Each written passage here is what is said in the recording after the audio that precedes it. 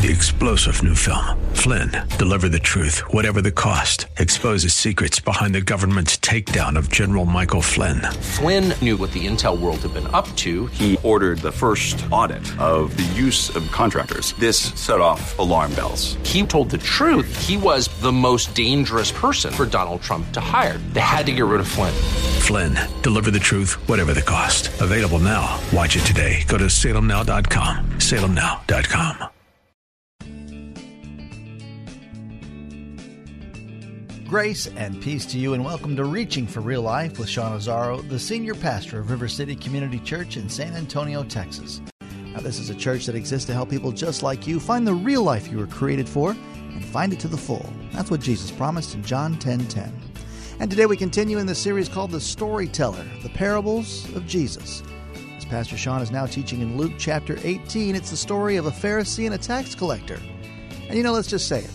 Some people get on our nerves. The way they drive, the way they eat, the way they talk. Well, isn't it nice Jesus doesn't feel that way about you? RealLife.org has his full message, sermon notes, and series available for free. But if you feel led to bless this listener-supported radio ministry, then please do. There's a place to give also right there at RealLife.org.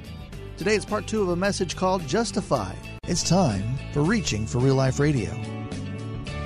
And the whole thing is summed up in this, in verse 11. That phrase he said, God, I thank you, I'm not like other men. God, I thank you, I'm not like them. God, I thank you, I'm not like other people. God, I thank you, I'm not like other men. There is so much sin wrapped up in that phrase.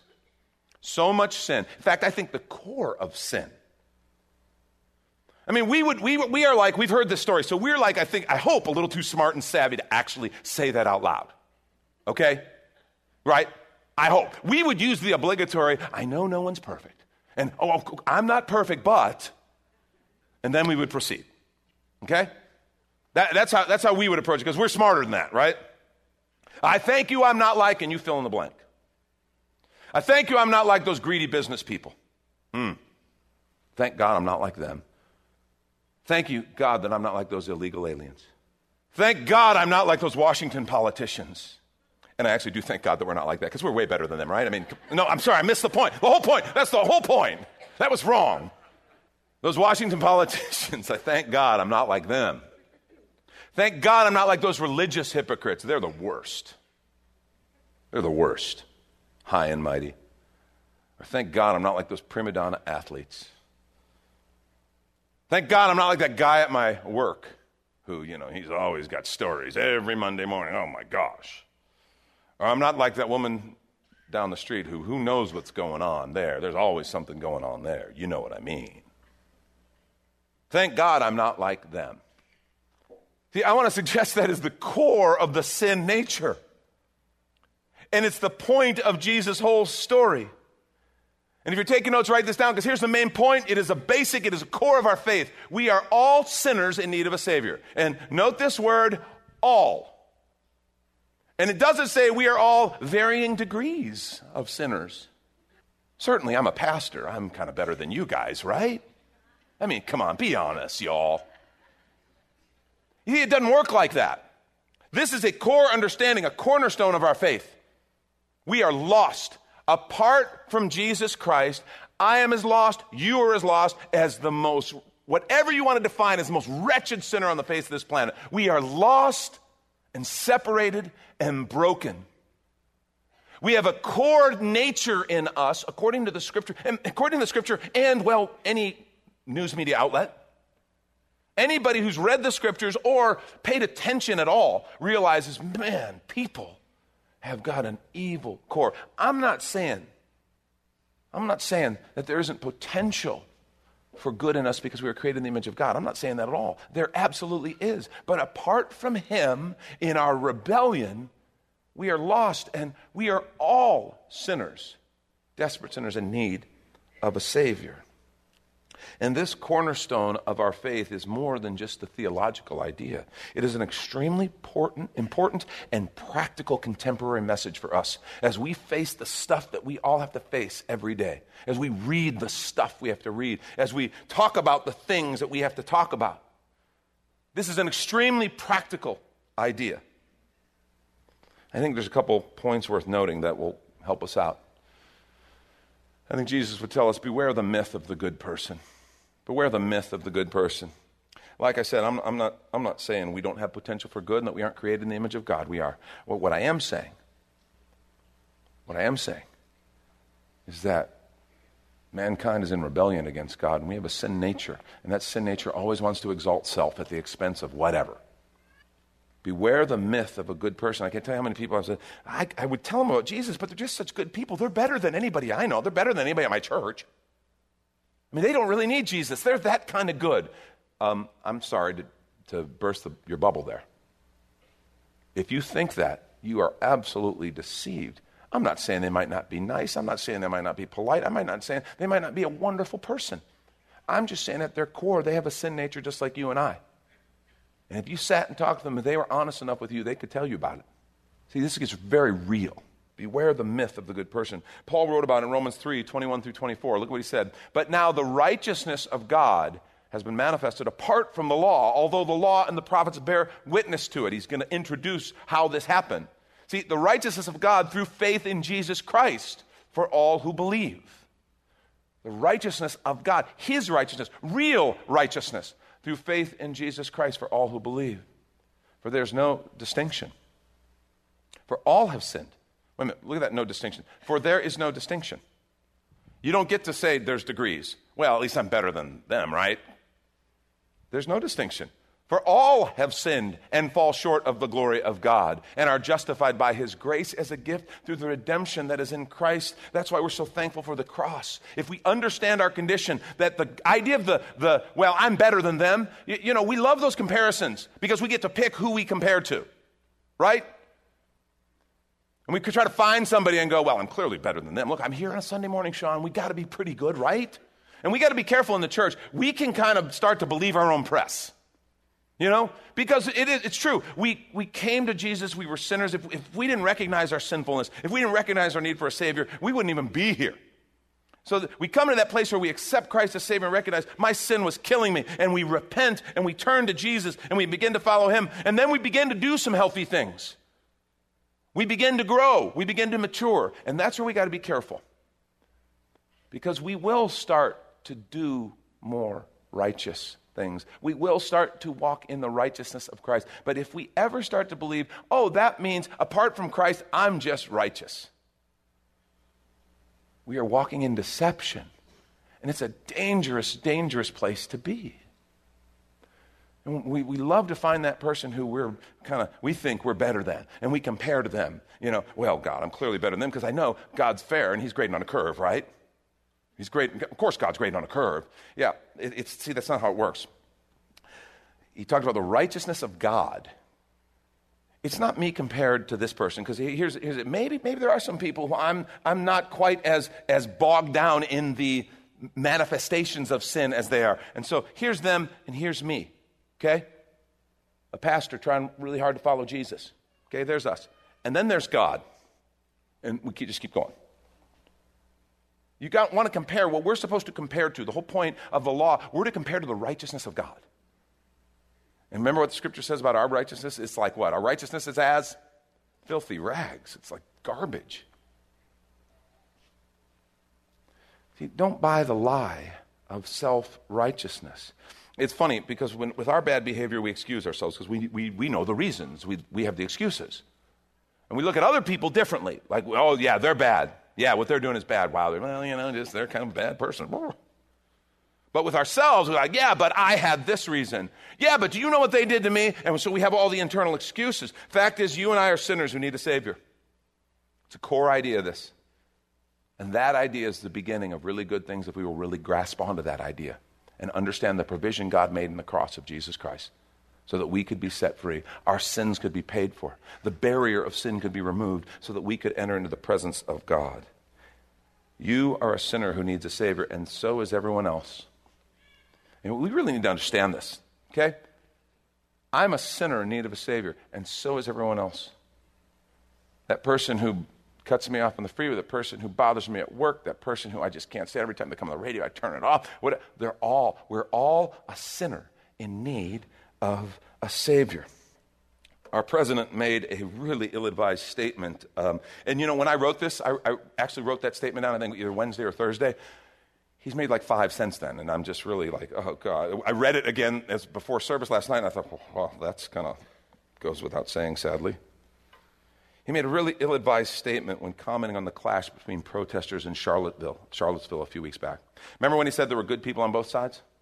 Remember that? And he got in a lot of hot water for that, a lot of heat, a lot of pushback. He would have been far more accurate if he would have said there are broken, guilty sinners on both sides. Because that's just empirically true.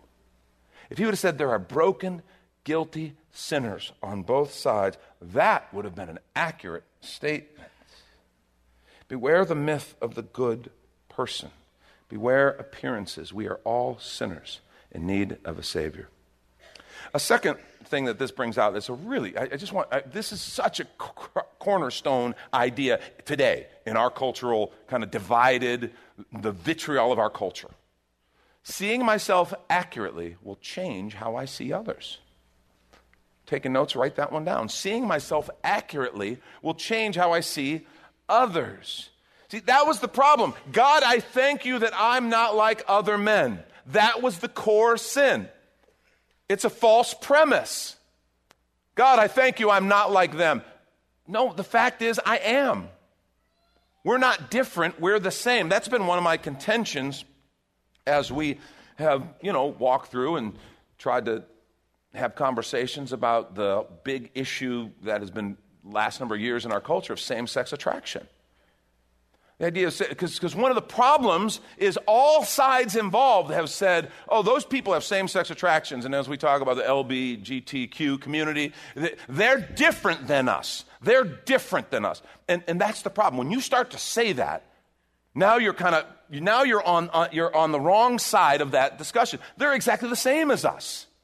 They're exactly the same as us. We are all sinners in need of a Savior. Stop and think about it. Some people are like, well, but there's the genetic orientation and there's that. One, let me just be real plain with you. If you actually dig into the science of that has never been proven. That is a very shaky idea.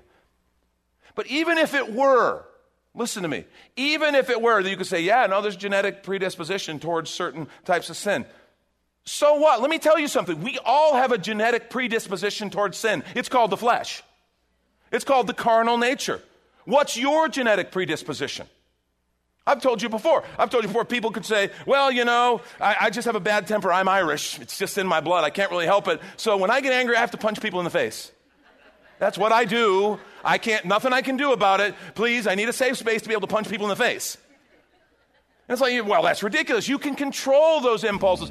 What if it's true? What if it's true that some families, they're a little more fiery in their temperament. They're a little more prone to, there's good sides and bad sides. But yeah, there's a little more of a temper. Do we say, well, then you can punch people in the face? No, if it's a genetic predisposition, whatever, it's a carnal nature thing towards sin. And you can, in Christ Jesus, be set free. You can say no. You can say, Lord, fill me, empower me, and set me free from that sin. And this is when we take a quick minute to remind you, you're listening to Reaching for Real Life with Sean Azzaro, the senior pastor of River City Community Church, a listener-supported radio ministry, in this message called Justified. It's in the series The Storyteller, which is available right now on the sermon page at reallife.org. And while you're there, if you've been blessed by this teaching, your gift of any amount helps this radio ministry continue to help others. Just find the Give tab at reallife.org. And Pastor Sean Azzaro, now an author, invites you to check out his brand new book. 302 Books, a division of Salem Media Group, presents A Pilgrim's Guide to the Spirit-Filled Life, Rediscovering the Gift of the Spirit, authored by Sean Azzaro, pastor of River City Community Church in San Antonio, Texas. Growing up in and around Pentecostal churches, I really learned to appreciate the role of the Spirit in the life of the believer. But I also saw what I considered to be imbalance and excess in some of our churches when it came to how we taught about the infilling. Now available at Amazon.com, Sean Azzaro shares his most requested teaching and radio broadcast series in a devotional form, encouraging you to embrace the Spirit-filled life.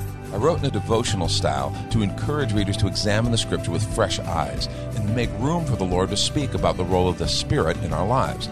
The goal of the whole book is to simply make you hungry for more of the Spirit. Order your copy of A Pilgrim's Guide to the Spirit-Filled Life by Sean Azzaro today at Amazon or reachingforreallife.org. And now the conclusion of the message, Justified. This is Reaching for Real Life Radio. How about the person who sins in regards to opposite sex attraction? The guy who just looks at girls and goes, man, I have a high sex drive, and so therefore I can't help it. I can't say no. We would look at that and go, that's ridiculous. Of course you can. Of course you can. And in Christ Jesus, you can be set free. In Christ Jesus, you can be made whole. You can be set free in Him. See, we're not different. We're the same. I don't care if you're the self-righteous church person who looks at someone in the gay community and goes, that's revolting. That's gross. Yeah, well, I'm sorry. Before God, so is your sin. So is your sin. Or I don't care if you're on the other side and you go, well, they can't help it because they have a gene and you just can't. I'm sorry. They're not different. They're not different than me. They're the same as me. And Jesus' call and His invitation is the same. His love is the same for them. That's why we have good news for people who wrestle with same-sex attraction. You can be set free. Like we all can be set free. Come along. Let's be set free by Jesus. Let's do it together. It's powerful. It's powerful. You see, that's the root of that is the sin of looking down on other people. See, you know why we put other people down? We put other people down out of pride because we want to exalt self in some perverse sort of way. Like I said, if I make them lower and I build myself up, and then I feel a little bit better, and it's pride. And that's the root of sin, and we all struggle with it. So if I put other people down, then I kind of feel a little bit better. Let me ask you, who do you look down on? See, we talk a lot about racism in our culture. That's a great example of this sin. Racism is one of the big manifestations of this root sin. The pride of self-exaltation. I'm going to use that criteria and look down on someone else. And we find all kinds of ways to divide and all kinds of reasons to exalt ourselves by putting others down. How about economic status? You ever been made to feel like you were lesser than someone because they made more money and they were able to do more things and had more things? Just kind of the sense of looking down, or maybe you've been on the other side of that. Maybe you've kind of looked down on some people because, well, they're just not quite as successful as you, and their economic status isn't there. How about regional? We can divide over regions. You know, there's those hicks in the flyover country, right? Versus the freaks who live on the coast. Okay? And we can just look down on people because of regional, where they live. How about political? Oh, those foolish Democrats, those foolish Republicans, those foolish right-wingers, those foolish left-wingers. And we exalt self while looking down at someone else. Let me just say, if you look down at people of another race, and you kind of think things like, well, they're all angry, and they're violent, and they're entitled, and I don't know what the big deal is, and they're all that way. You're guilty of this sin. Why don't you just go out and say, God, I thank you I'm not like other people. God, I thank you I'm not like them. If you look at people of another race and say, well, they're all racist, they can't help it. They're privileged. They're hypocrites. You're guilty of this sin. Why don't you just go out and say, God, I thank you that I'm not like other men. I thank you that I'm not like them. And let me just give you some really good news right now. The church is the key to stopping all this, or at least modeling a different way. Do you understand that? We are the key. Because we know the truth. We know that we're all the same. We know that we are all sinners saved by grace. We understand that. We have the answer, and I would love to see the church, I would love to see this church take even greater steps in just modeling this idea that, man, in Christ Jesus, we are one. We are one. We are all just sinners who have an amazing Savior who loves us and has saved us, and we are all moving towards what Jesus said is abundant life, real life in Him. And we can do that together. We don't care about racial distinctions. We don't care about economic distinctions. We don't care about any of that because we're all the same. We are all in the same boat. That's the biggest problem. And our culture has moved so much to identity politics. Everything separates. Everything separates. We are the key to modeling something different because we have the ultimate thing that unifies. Yeah, we are sinners who, apart from Jesus, we are lost. But in Him, we have life. The church is the key, folks. We can be. Jesus called us. Remember what He said? He said, you're a city on a hill. He says, you don't put a light on a lampstand and cover it. Folks, we need to be the church. We need to model that kind of love and grace. See, one thing I tell married couples whenever I do a wedding, I tell the couples, I say, what you need to right now set yourself to do is to give all the grace that you hope to receive. Give all the grace that you hope to receive. See, that right away, when I recognize how I see myself changes how I see other people. When I recognize I'm a sinner who's going to need grace, okay, it's very hard for me to sit in judgment on other people, isn't it? When I know, okay, I screwed up like 5 times and my wife was really gracious to me, and then she does something, and how dare you? You know, it's hard to do that, isn't it? Because you're kind of like, boy, I'm kind of a jerk right now because she like forgave me 5 times. I should probably give her grace because, boy, I sure needed it, and she gave it to me. That's why Jesus in Matthew 7, 1-5 said, judge not that you be not judged, for with the judgment you pronounce, you will be judged. And with this measure, you'll use it. With the measure you use, it'll be measured to you. Listen, I love this. Do you know Jesus is being kind of sarcastic and ridiculous here on purpose? Why do you see the speck? This is a little parable, a little word picture. Why do you see the speck that's in your brother's eye, but do not notice the log that is in your own eye? Another translation says a plank. And so Jesus is paying, and they're sitting there. This is the Messiah. This is the Savior, the chosen one. Talking about a plank in your eye. Here, let me get that speck out of you. Oh, my arm's not long enough. Hold on. And this is a ridiculous picture. Why don't you see the speck that's in your brother's eye, but don't notice a log that's in your own eye? How can you say to your brother, let me take that speck out of your eye when there's a log in your eye? You hypocrite, first take the log out of your own eye. Then you'll see clearly to take the speck out of your brother's eye. And by the way, after I've recognized and seen the log in my own eye and worked and let the Lord take it out and remove it, let me tell you something about the speck in my brother's eye. It looks a whole lot different. When I've been staring at a big old log, a plank in my eye, it makes me far more gentle and far more compassionate on the speck that's in my brother's eye. When I recognize my own sin and my need for grace, I am unbelievably far more gracious to other people. See, we're all sinners in need of a Savior, aren't we? All sinners in need of a Savior. Jesus tells us, oh, you know what I did this last night? Oh, I did finish this one. Good. Last night I forgot to finish the passage. It was really awkward. You should have been there. In this story, okay, Jesus doesn't just present the problem and then go, well, figure it out because you guys are messed up. No, he actually tells us how to protect ourselves from this destructive sin of, God, I'm glad I'm not like them. And what he invites us to do is choose the gift of humility. Choose the gift of humility. Remember what he said? Verse 14, I tell you this is the end of the story. This man, the tax collector, this man went down to his house justified rather than the other.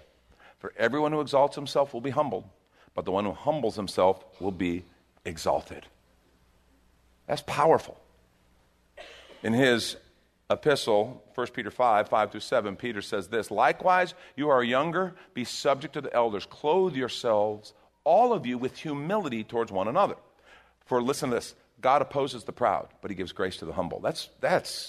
We need to know that. That's really important.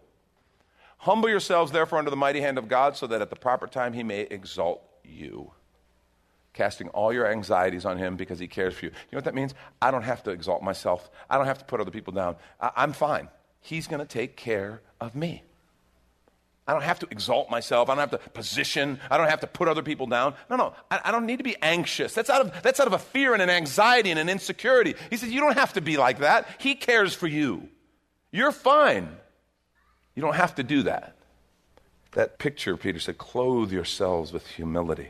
I mean, it's just let it be the very essence of your nature. And it's funny, he says toward one another, not just towards God. It's like, I'm happy to humble myself before God because he's God, you know. He's the Almighty, he's the Creator, the Alpha, the Omega. I don't want to humble myself for y'all because you're just people. And by the way, you're around all the time.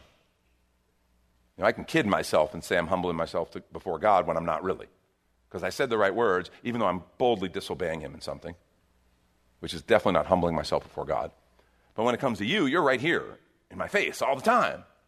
And we're interacting, and humbling myself before real people is a struggle. But that's what the scripture said. See, there's such an important principle here. What both Jesus said and Peter quoted, James quotes the same thing. The fact is, you will be humbled and you will be exalted. This is truth. You can take this to the bank. Scripture says it. Anyone who's lived any length of years knows this is true. You will be humbled and you will be exalted. Here's what Jesus is telling us. You get to decide in what order and by whom. You get to decide in what order and by whom. Because Jesus said, you exalt yourself, you'll be brought down. God opposes the proud. But if you humble yourself, says he will lift you up. He will exalt you. He will lift you up in due time. Humility is the path to advancement, the path to growth, the path to God coming alongside. Says, I will exalt you. I will lift you up. I don't need you doing that to yourself all the time. I need you to humble yourself so that you're in a place where you're teachable, where you're open, where you can receive. Because the minute we're puffed up and exalted in pride, we close off. And that's a dangerous place to be. We are all sinners in need of a Savior. And that is just the biblical truth. And we have to decide what we're going to do about it. That's Pastor Sean Azzaro. You've been listening to Reaching for Real Life Radio. And if you'd like to hear this full message in the series, The Storyteller, it's available right now on demand at reallife.org. And while you're there, we'd appreciate your feedback. You can leave us a note on our Contact Us page. Or even better, your financial gift helps this radio ministry continue. Find that Give tab at reallife.org. But of course, you're invited to visit and join us at River City Community Church, located on Lookout Road right behind Rotama Park, next to the Real Life Amphitheater. If you'd like to call the church, the number is 210-490-5262. As Reaching for Real Life Radio is a service of River City Community Church. We hope you join us again next time as you travel the road to real life. 3-star General Michael J. Flynn, head of the Pentagon Intelligence Agency, knew all the government's dirty secrets. He was one of the most respected generals in the military. Flynn knew what the intel world had been up to. He understood its funding. He ordered the first audit of the use of contractors. This set off alarm bells. The explosive new documentary, Flynn, Deliver the Truth, Whatever the Cost, uncovers the facts behind this scandal. Flynn told the truth. He was the most dangerous person for Donald Trump to hire. I find out the worst enemy that I'm going to face in my life is right here in America. They took my assessment and they wanted me to change it. And I was like, I'm not changing it. They had to get rid of Flynn. With in-depth interviews, archival footage, and never-before-seen personal records of the man behind the headlines. I just felt like I was drowning. Flynn, Deliver the Truth, Whatever the Cost. Available now. Watch it today. Go to salemnow.com. salemnow.com.